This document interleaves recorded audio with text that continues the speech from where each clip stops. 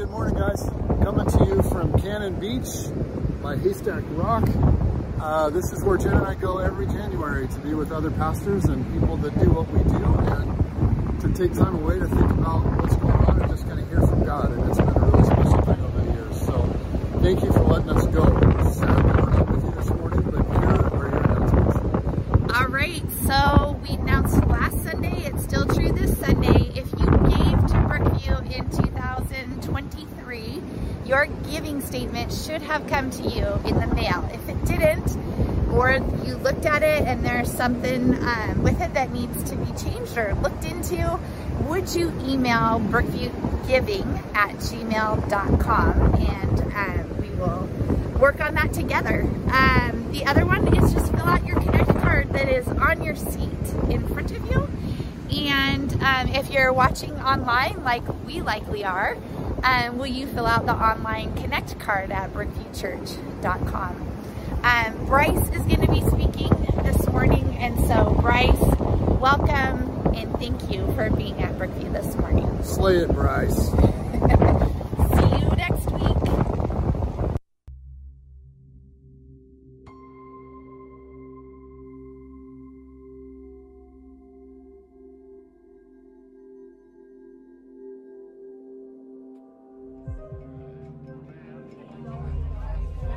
Oh, I love those guys. I'll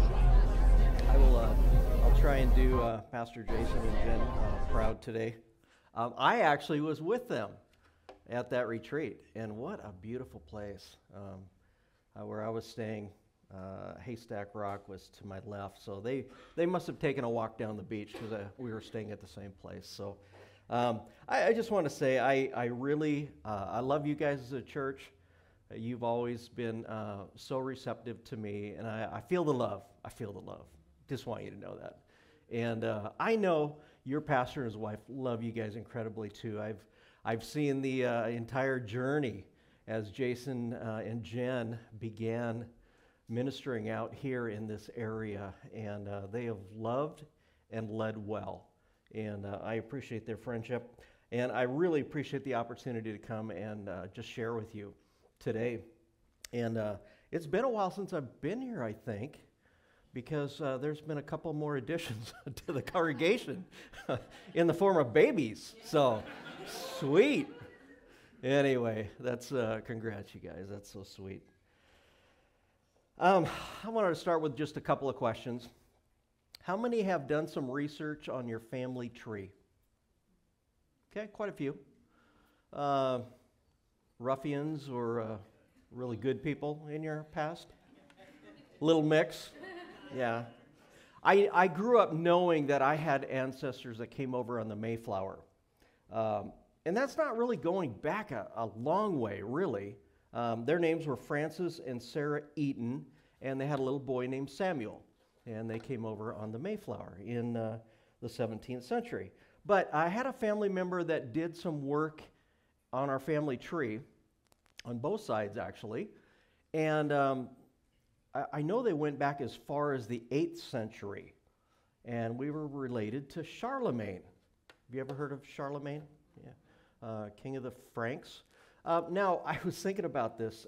That's royalty, and of course, when I heard that, I felt really special, very special. But I want to say we might be related because from what I understand, Charlemagne had like 5 wives and several concubines. So it's very possible your family tree might trace back there too. And so when I say we're family, we literally might be family. Just saying. I think Rodney Dangerfield, he made this statement. He goes, I looked at my family tree and discovered that I was the sap. I like that. Now, let me ask a further question. How many have done some work looking back on your family of origin? A little bit. Okay. Well, then this is going to be really good for us today. This is going to be good. And, you know, my prayer has been this, and this is ultimately, even as I was driving down here today, my prayer is that you don't hear my words, but you hear the voice of God today. I think he wants to say something to you personally, deeply. And so hopefully this will be something that God can use, that you hear his voice today. Looking back in family of origin, I love what Soren Kierkegaard, a philosopher, said. He said, life can only be understood backwards, but it must be lived forwards. Now I know this. As I have gotten older, I can look back farther. I have to say, too, as I look back, getting older, I am able to see some things that I didn't see years ago in my family of origin. And I realize how powerfully shaped I was by the family I grew up in. I want to say the most important thing was I did grow up in a home that taught me about Jesus. And I am forever, eternally grateful to grow up in a home. But we were not the perfect family. Not at all. We were flawed. We failed. There were messages I know that I received even as a child that were negative and that impacted my life in huge ways. By the way, just so that we're all on the same page, every family is dysfunctional. Can we just get that out of the way? And there's probably no greater human institution than the family that shapes you in such a formative and powerful way. And I like to say this, as we look back on our family of origin, it's not so we can excuse ourselves, but we can explain. Explain, not excuse. We are still beings that have the ability to make choices and good choices. One of the ways that sometimes to look at your family of origin, roles, rules, and recordings. I'll just give you a sample of each. I'm not going to unpack all that because that's for another time and that's maybe for more of your own investigation. But when you look at the roles people played in your family, I know when I was growing up, I was a family comedian for a while. Yeah, it's natural that God would put me into ministry, right? I had an older sister, though, that she became a parent. She was 9 years older than I am. She lives in Mukilteo, actually, and about 3 blocks away from Jason and Jen, actually. Anyway, my mom was going through depression when I was in grade school. I couldn't understand why she was sleeping so much, but my older sister became a mother figure for me. And she still tends to try and mother me. But all that to say, we have different roles we play in the family that shape us in powerful ways. As far as rules, I think more important is some of the unspoken rules in your family of origin. Here's one that came from my home, and mine was unique. I grew up a pastor's kid, so my dad was a pastor. And one of the rules was you don't share with other people what goes on in your own home. Back then, it was really important that people lifted up the pastor and his family because they were to be the model of everything. And I still remember my mom saying, what would church people think?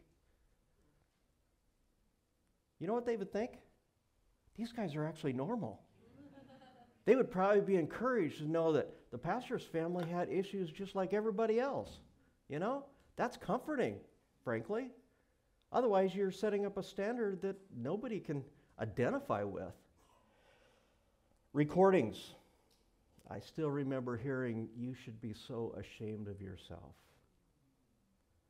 Shame is huge. In fact, shame is something that could follow us clear into our adulthood, and we, instead of hearing, there is now therefore no condemnation, we can have this little voice that's just shaming us over and over and over again. Crazy. My father was a workaholic when I was growing up. By the way, this sermon I'm preaching today is part of my therapy program. Just kidding. Just kidding. Yeah, I'm fulfilling a certain step in my progress. No, I spent a lot of time with my mom as a young child, so she was a major influence in my life. She was a strict disciplinarian, that was putting it lightly. Discipline was common. Severe physical punishment was the response to any disobedience. And honestly, as a child, I felt like disobedience got way more attention than obedience. I transferred that on to God. God recognized my failures more than my successes. In fact, in a sense, God was just waiting for me to mess up so he could punish me. That's a messy view of God. That is not the God of the Bible. It took me years to understand that God simply loved me apart from my performance, because that's what I tried to do. I tried to compensate. I tried to earn God's love. I tried being good. Boy, that worked for about 2 months. And here was a God that loved me unconditionally. Now I want to say, on a positive note, parents can actually be a positive example of who God is. It was later in life that I began to see God through more of the life of my father as I began to spend more time with him. And my father was a very gracious man, always willing to give another person a second, third, and fourth chance. Incredibly gracious. Here's a great quote. A child is not likely to find a father in God unless he finds something of God in his father. A child is not likely to find a father in God unless he finds something of God in his father. That's challenging, isn't it? To this day, I'm still learning how my family history and background shaped my life spiritually. But I want to know this. I have had to resist and rebuke lies that have been formed from my early years. And we're in a series on lies, aren't we? Right? Do you remember what Jason's been preaching? Oh, Jason, if you're watching, everybody's nodding their head. When Pastor Jason asked if I'd join in this series on lies, I immediately thought about the many messages we receive in life and often how they become our life script. And those messages are shaped not only by words spoken or unspoken, but life experiences. And they are a powerful influence because they influence how later in life we either hear the voice of God, and I call that the blessing, or we hear the voice of the enemy, and I call that the curse or the lie. And there's a big difference between the two. Messages spoken or unspoken are so powerful. They can run deep. Some can stay with us for life. And like I said, it can be a blessing or a curse. I remember a woman in the office years ago, and we were in counseling, and she just had a view of God that was so not God. It wasn't a God of love at all. And then come to find out as we were looking at her past, a statement her mom would continually say was, if you don't obey me, God is going to do something bad to you. She grew up with this idea that God is just simply a threat. God is a threat. On a positive note, we have a friend in the family. It's always good to have friends in high places. She owns a multi-million-dollar company. And I remember being at her birthday party that her parents put on for her in the top of the Columbia Tower. I don't get into the top of the Columbia Tower very often. That was one birthday party I wasn't going to miss. But one thing that really struck me was as the program went on regarding her celebration, the statements, the powerful statements that impacted and shaped her life from a young child that her father gave to her that were positive, that were edifying and building up and challenging and encouraging. And so I realized words can be used either way, can't they? It can either lead us to better things in life and to good thoughts about God, or it can really influence us and introduce lies into our minds. I've worked with recovery groups for years, and I have not just words, but life experiences. I've heard story after story that of early life experiences that have led to guilt and shame, hiddenness, depression, intense struggle, coping mechanisms that are unhealthy, a loss of true identity of being a person of worth and value who's been created in the image of God. And I love to see the work of God as He breaks down those lies and sets people free to begin to see themselves in a way that God sees them. And maybe you're here today and that's your story. Isn't it amazing how God can transform, break down lies, and set us free to really hear His blessing on our lives. Now, I came across a word that I thought really reflects well what I think the enemy tries to do with words we've heard or experiences we've had. The enemy likes to hijack. I think the enemy likes to hijack things that happen to us in life. And I think of this verse in Proverbs 18:21, death and life are in the power of the tongue. The tongue is, it can either be used to bring health and healing and wholeness, or it can be incredibly destructive. Pastor Tony Evans says we have dynamite in our dentures. Harmful words spoken can create internal wounds that fester into lies that we come to believe about ourselves. And those words can come from coaches and parents and siblings and teachers and friends that can still haunt us to this day. I remember a basketball team, my son that is now 28, he was in middle school, and the coach had anger issues. I know, most coaches do. I think, well, the other word for it is they're competitive. Okay, that sounds a little nicer. This guy had some incredibly competitive issues, okay? His son was on that team. Now, his son didn't really fit the profile of what you would consider to be a natural athlete. His son was a little bit larger than the rest of the boys on the team, very clumsy in handling the ball, and his dad gave him the nickname of loser. Now, even to make it worse, his dad got him a team jersey with the number 00. That suggested me double loser.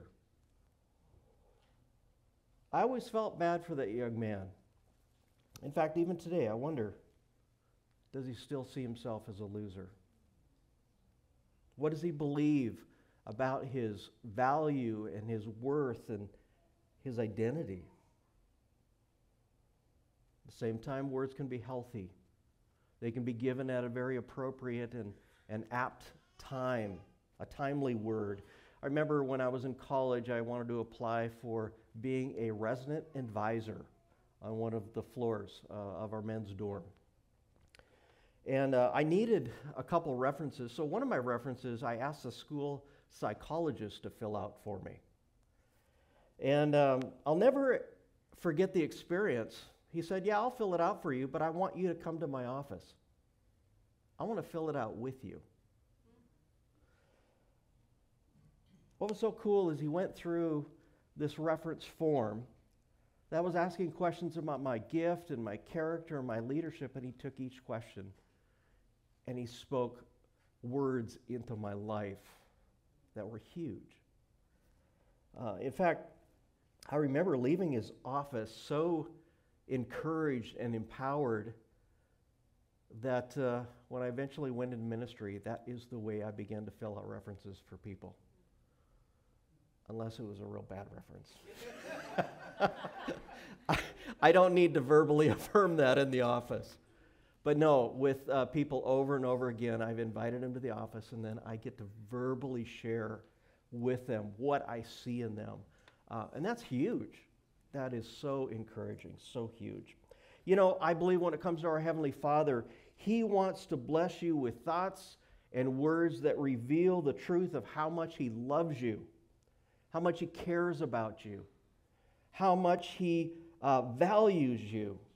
He wants you to hear words of affirmation from Him. And I know, because I've experienced this myself, I know that there are times that God wants to say something to you and I, and yet there's that little voice in our head. And I think that's a voice of the enemy that says, that can't be true.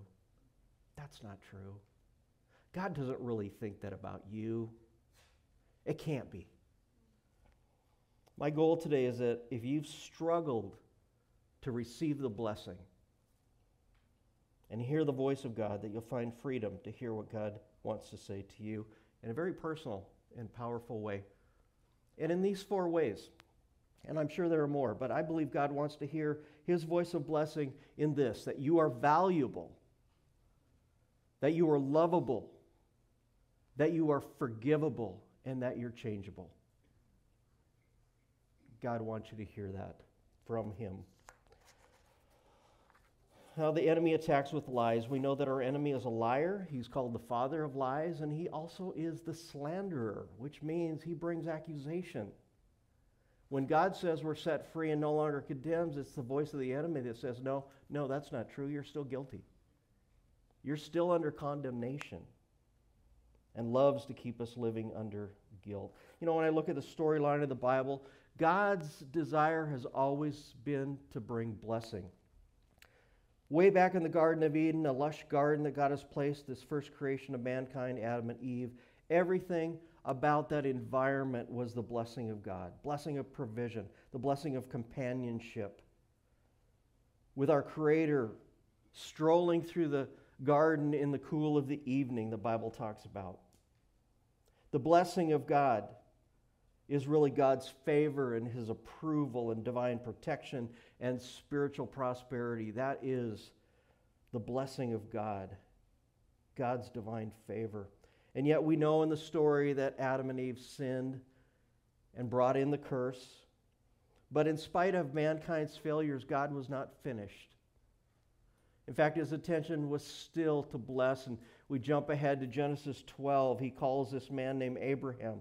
And he says this in Genesis 12, I will make you into a great nation, and I will bless you. I'll make your name great, and you will be a blessing. And whoever curses you, I will curse, and all peoples on the earth will be blessed through you. So not only would Abraham be blessed, but his offspring would be as well. And there's some messianic overtones in that scripture. Fast forward, God asks of his people Israel that they love and obey him. They receive his blessings. At the same time, he warned that disobedience would bring consequences or curses. But in Numbers 6, he asked his servant Moses to speak a blessing over the people. This is familiar probably to many of you. You might have heard it at your wedding. Numbers 6, the Lord bless you and keep you. The Lord make his face shine upon you and be gracious to you. The Lord turn his face toward you and give you peace. God has always wanted to bring blessing. And of course, we know in the storyline of Israel, the ups and downs of Israel, times of obedience, times of disobedience, times of blessing, times of consequences and curses. And yet God wasn't finished, and through the words of the prophets, he spoke of an ultimate fulfillment of blessing that he wanted to bring. And I think particularly in Isaiah 61, verses 1 and 2, Isaiah says this, the Spirit of the Sovereign Lord is on me because the Lord has anointed me to preach good news to the poor. He has sent me to bind up the brokenhearted, to proclaim freedom for the captives and release for the prisoners. And notice this, to proclaim the year of the Lord's favor, the Lord's blessing. It was no coincidence that Jesus strolls into the synagogue in Jerusalem, picks up the scroll and turns to Isaiah 61, and he begins to read. And guess what? He's reading all about himself. He's the one. He's the ultimate blessing that God was going to bring for spiritual restoration, to restore us from brokenness and bring in the blessings of God. That was interesting. And I came across this verse, and it's a verse that I have overlooked, and I have a feeling many of us probably have overlooked it in the first book of John. We're real familiar with John 1:1. In the beginning was the Word was with God. And really, the eternity of Jesus is spoken about in that verse. And later, yet to all who received him, verse 12, he gave the power to become the children of God. Those are familiar verses out of chapter 1 of John. But get to John 1:16. Listen to this. From the fullness of his grace, we have all received one blessing after another. Isn't that cool? Gives me an idea. We have not only one blessing after another, they just keep on coming. They just keep on coming. I was just at Ocean Shores. You can't beat that spot for a place to see the beauty of creation. My thoughts always roll onto God when I'm looking at the ocean. And one thing I noticed about the waves, and I was thinking about this as I looked at them this last week, is they just keep coming. They don't stop. They just keep rolling in. And man, what a great picture of a God who continues to bring blessing one right after another. They just keep rolling in. And we've received so many blessings. We could spend the rest of the day talking about the blessings of God, His acceptance and restoration, His forgiveness for our failures. We've been reconciled with God. We've been empowered by His Holy Spirit. We have strength in our times of temptation and weakness. We have grace that's been given to us. He brings us into a new family. You and I, Brookview Community, where we love and encourage and pray and edify and serve one another. And we've been blessed with an incredible future. Because one day we're going to spend all eternity with each other. So treat each other well now, because eternity is a long, long time. Okay? I don't want to miss this. There was another blessing that we see in such a powerful way, because it is the very words from God's mouth to His Son in Matthew chapter 3 at His baptism. Do you remember this? A voice from heaven said, "This is my Son whom I love. With Him I am well pleased." Wow. That's powerful. God is saying to His Son, "I love you. I'm so proud of you. You are mine, and I'm pleased with you." I think some of us struggle to hear that voice to us from God. Do you hear God saying to you, "I'm pleased with you"?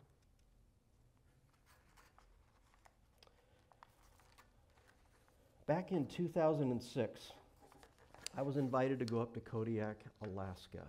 Anybody been to Kodiak? Okay. Survivors. I call you guys survivors. The wind blows. It's cold. I was up there to do some district work, and I was working with our licensing and ordination committee, and I had been sent up there to do a really cool thing, is to do an ordination service for a young pastor that had gone through the entire process. And I want to say I went up there dressed for Washington weather. Not a good idea. In fact, the home that I was staying in, there was this breeze blowing in under the windowsill, and it's hard to sleep when you have cold air on your neck, you know? So I stuffed a pillow up there. And when you're landing in Kodiak, you guys I know have probably experienced this, there's often a side wind. And they often have to take another pass, and that was truly the case when I flew in. Alaska's unique. When you talk about the rugged outdoors, I grew up in Montana. This is just a notch above, really. When I got onto the airplane to fly to Kodiak, I was sitting by one of the emergency exits, and the stewardess asked if I was ready, willing, and able to open the exit door should we go down into the freezy, icy waters of Alaska. And I unthinkingly just said, sure. As I sat there, I thought about it. What a reasonable request. Are you able to open the door to let in the freezing, icy water? How long would you really last in that stuff? I just thought, man, that was a real joke. She must have been playing a trick on me. I don't know. As I met the young pastor and his lead, it was interesting to learn that there was a Coast Guard base in Kodiak. And the church had great ministry to the men on the base. In fact, I began to meet a lot of these men. In fact, after a Sunday service, we had a potluck afterwards and met a lot of these guys. And I was getting introduced to cold water rescue swimmers and helicopter pilots. One pilot, he's famous up there, Captain Ng. In fact, books have been written about him. In fact, I grabbed a book the first night I was there in the room I was staying, and I was reading about Captain Ng, and then like 2 days later, I met him. And so I bought the book and had him sign it to my son. That was kind of cool. So here I am with these guys. And do you remember the movie The Guardian? Some of you weren't born yet, maybe.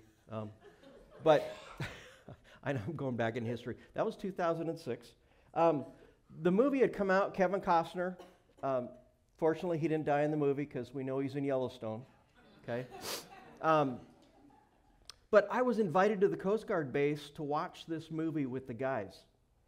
And here was the surreal part of it is we're watching about cold water rescue in Alaska. And it's got this mission in the dangerous waters of the Bering Strait. I'm not going to tell you anymore in case you haven't seen it. But here I am. I'm sitting with the very guys that do this stuff, watching a movie about it. And of course, they're analyzing the movie. Was that really filmed in Alaska? No, we don't have those kind of trees up here, and stuff like that.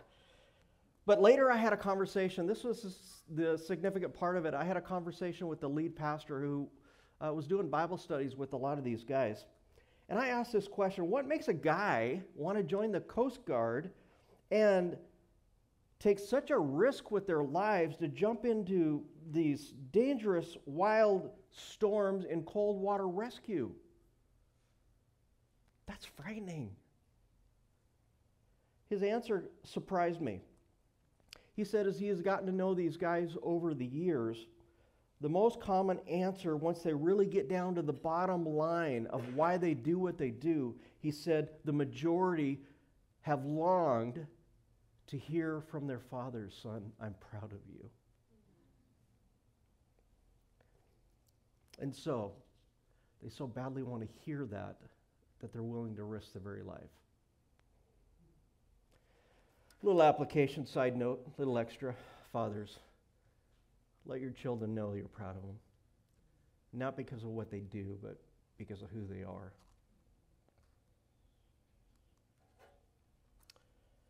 I want to bring it down to some personal application for you and I. I want to ask you this. Are you hearing? Are you receiving? Not just hearing. I think we are told the blessings of God a lot. A lot. Every weekend, I know, we're sharing the blessings of God, whether it be in music or whether through the preaching of the Word. But are you receiving it? That's my question. Or are you listening to lies? Are you listening to a voice that says you're so much less? God created you. He stamped His very imprint, His image on you, created you for a relationship with Him. He cares for you. He knows your needs. He's your provider. In fact, you are precious to Him. And guess how precious you are? He gave you His very best gift, His own Son. He has loved you in Jesus, and I want you to know this at your best. Romans 5:8. While we were yet sinners, Christ died for us. He didn't wait for us to even come running His direction. He came our direction. At your best, God loves you. At your worst, God loves you still. And His love for you is not based on your performance. It's based on the work of Jesus and what He has done for you. And He loves you unconditionally and completely. You know, the enemy will try to get us to accept the lie that there is just something that God will not forgive us of. Maybe there's times that you've been in prayer and you've been confessing, and suddenly there's this nagging memory that comes up, and the enemy is saying, God can forgive you of these other things, but this one thing, you're not forgiven. That's a lie from the enemy. Let me share this scripture with you. This is so cool. Ephesians 1:7-8. In Him we have redemption through His blood, the forgiveness of sins, in accordance with the riches of God's grace that He lavished on us with all wisdom and understanding. That He lavished. That word means overflowing. God is overflowing with forgiveness. And you know, this would be a sermon in itself, but it says with all wisdom and understanding. God knows that we need to have closure when we confess our sins. He knows that we have the tendency to not even want to forgive ourselves and how susceptible we are to the lies of the enemy. So He comes and He says, my love for you, my forgiveness is a lavish thing. And in wisdom and understanding, I know what you need. And I want you to know there's more than enough. There's actually forgiveness leftovers. Do you realize that? There's not only grace sufficient for your sins, but there are leftovers.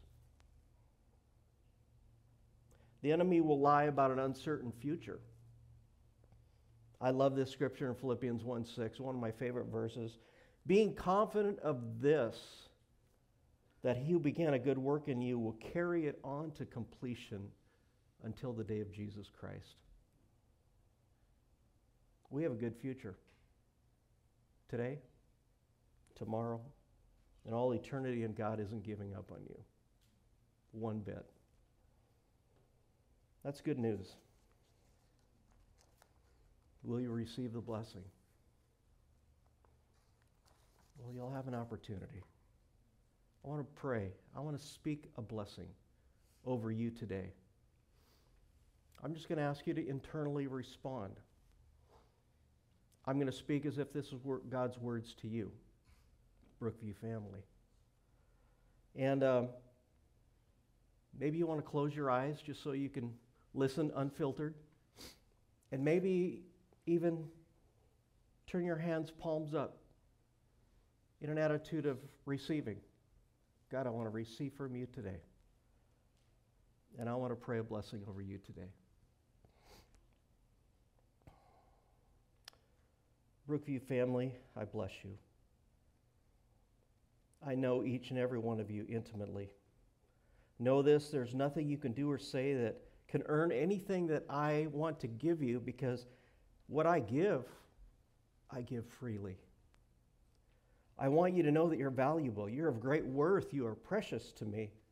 Will you receive it? I bless you. I want you to know that you're deeply loved. Oh, I know you haven't loved me perfectly, but my love for you is perfect. I don't love you any more or less. I love you through the sacrifice of my son Jesus, and you're loved in him, and you are my child, and I love my children something fierce.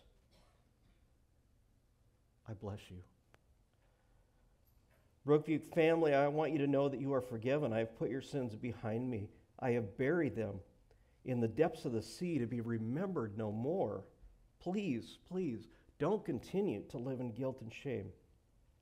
My love for you is lavish. Remember, there are leftovers in the fridge of forgiveness. Will you accept my forgiveness? I bless you. Brookview family, I want you to know that I'm with you in the journey. I'm continuing to work out my will in your life. I am patiently working in unseen ways, changing you and preparing you for an eternity with me one day. Don't be discouraged in the meantime. It will all be worth it. Will you embrace it? I bless you. So today, Brookview family, I bless you, I bless you, I bless you. In the name of my Son, Jesus, amen.